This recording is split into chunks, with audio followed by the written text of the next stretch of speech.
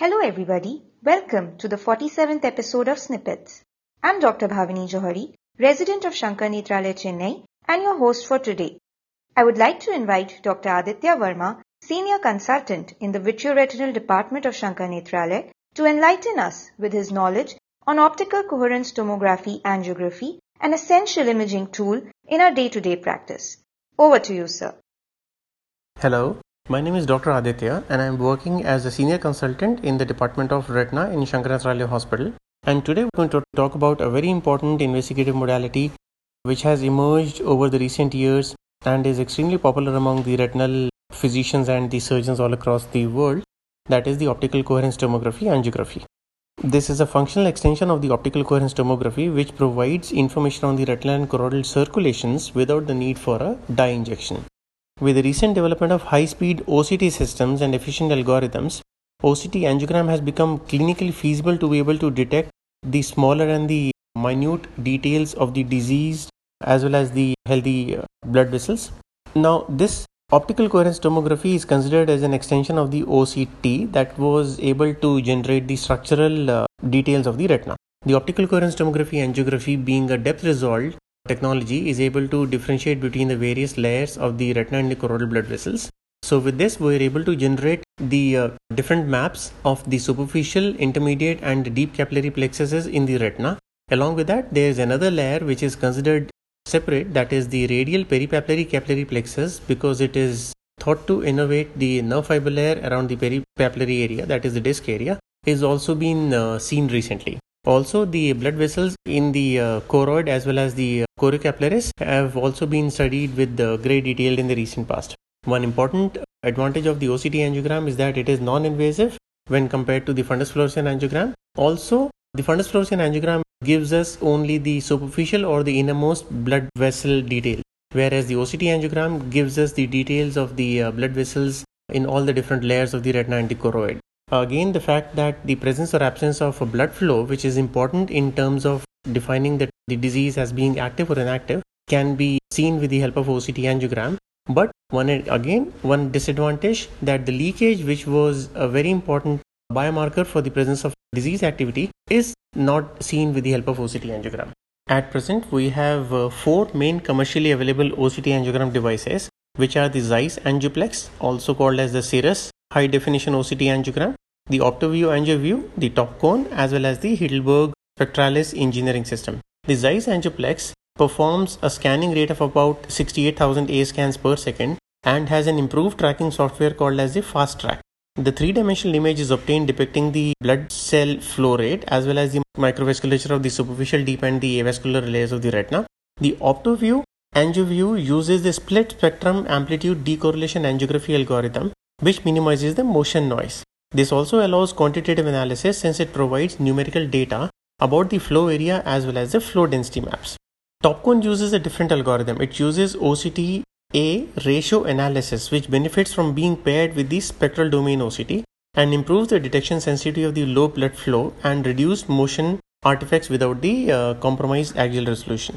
The Heidelberg system uses the active eye tracking system or the TrueTrack system that assesses simultaneous fundus and OCT angiogram images in order to achieve a better signal to noise ratio.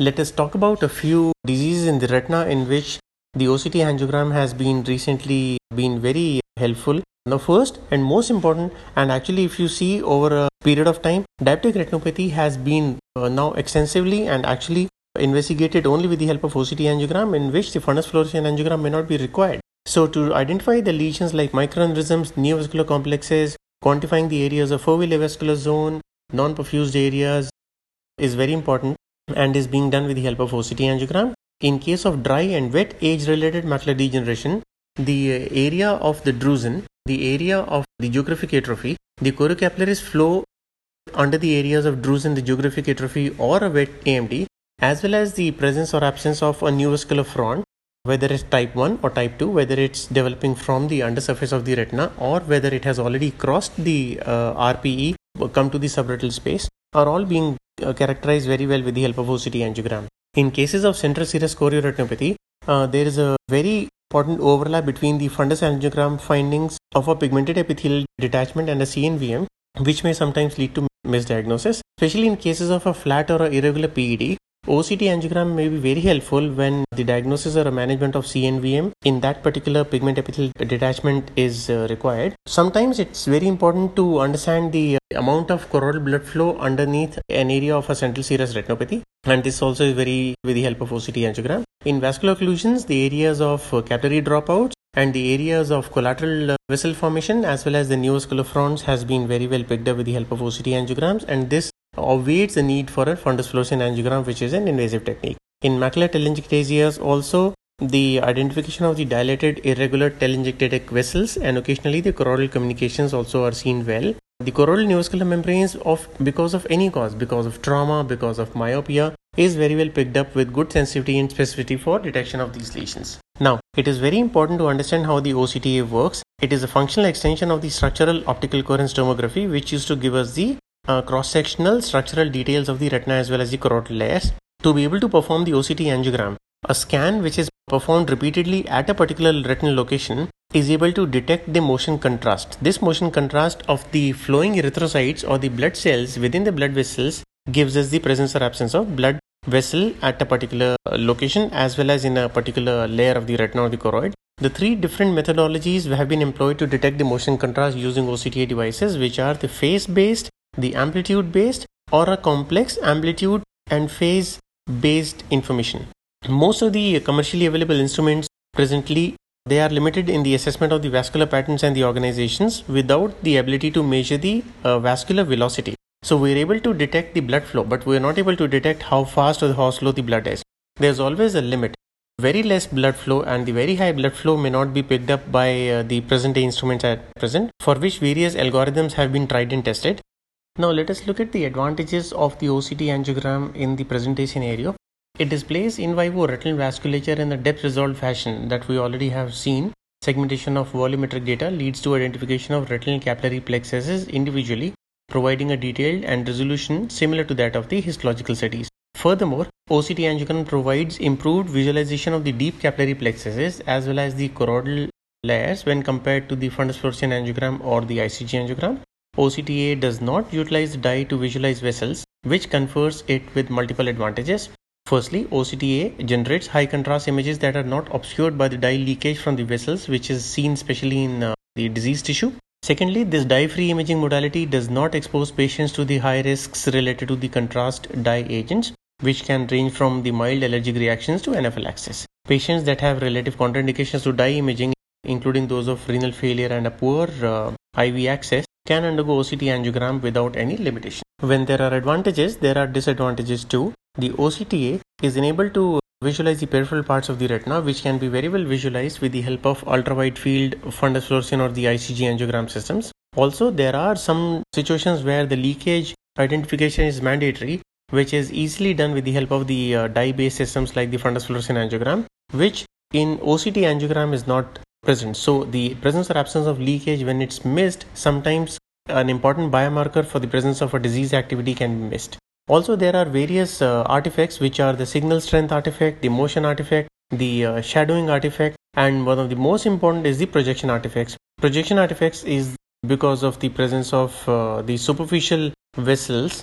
It causes the projection artifacts or the shadowing effect, or sometimes the presence or absence of extra blood vessels over the deeper layers. Also, there are other disadvantages like segmentation artifacts, where the healthy retina can be segmented very easily with the help of the softwares present with the system.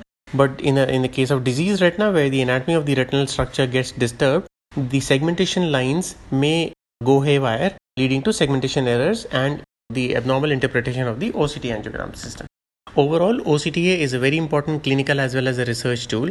The quantification of the OCTA signal can be done in the form of various parameters which have been used to study the retinal and the choroidal details. In the retinal vessels, the vessel density, that is the vessel length in a particular area of interest, the perfusion density or the area of the blood vessels in a particular area of interest, or the flow index as well as the fractal dimension, which is a mathematical calculation, can be obtained.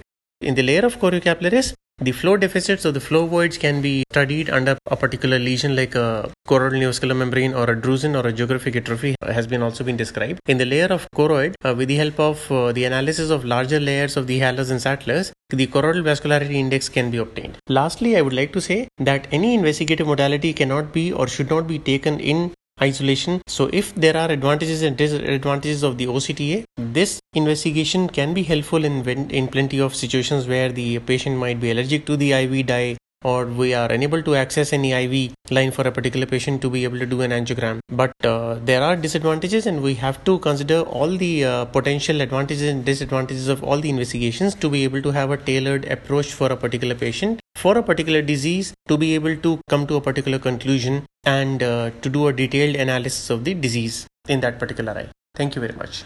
Thank you, sir, for joining us today. Thank you all for listening. Do subscribe to our channel and stay tuned for interesting episodes every week.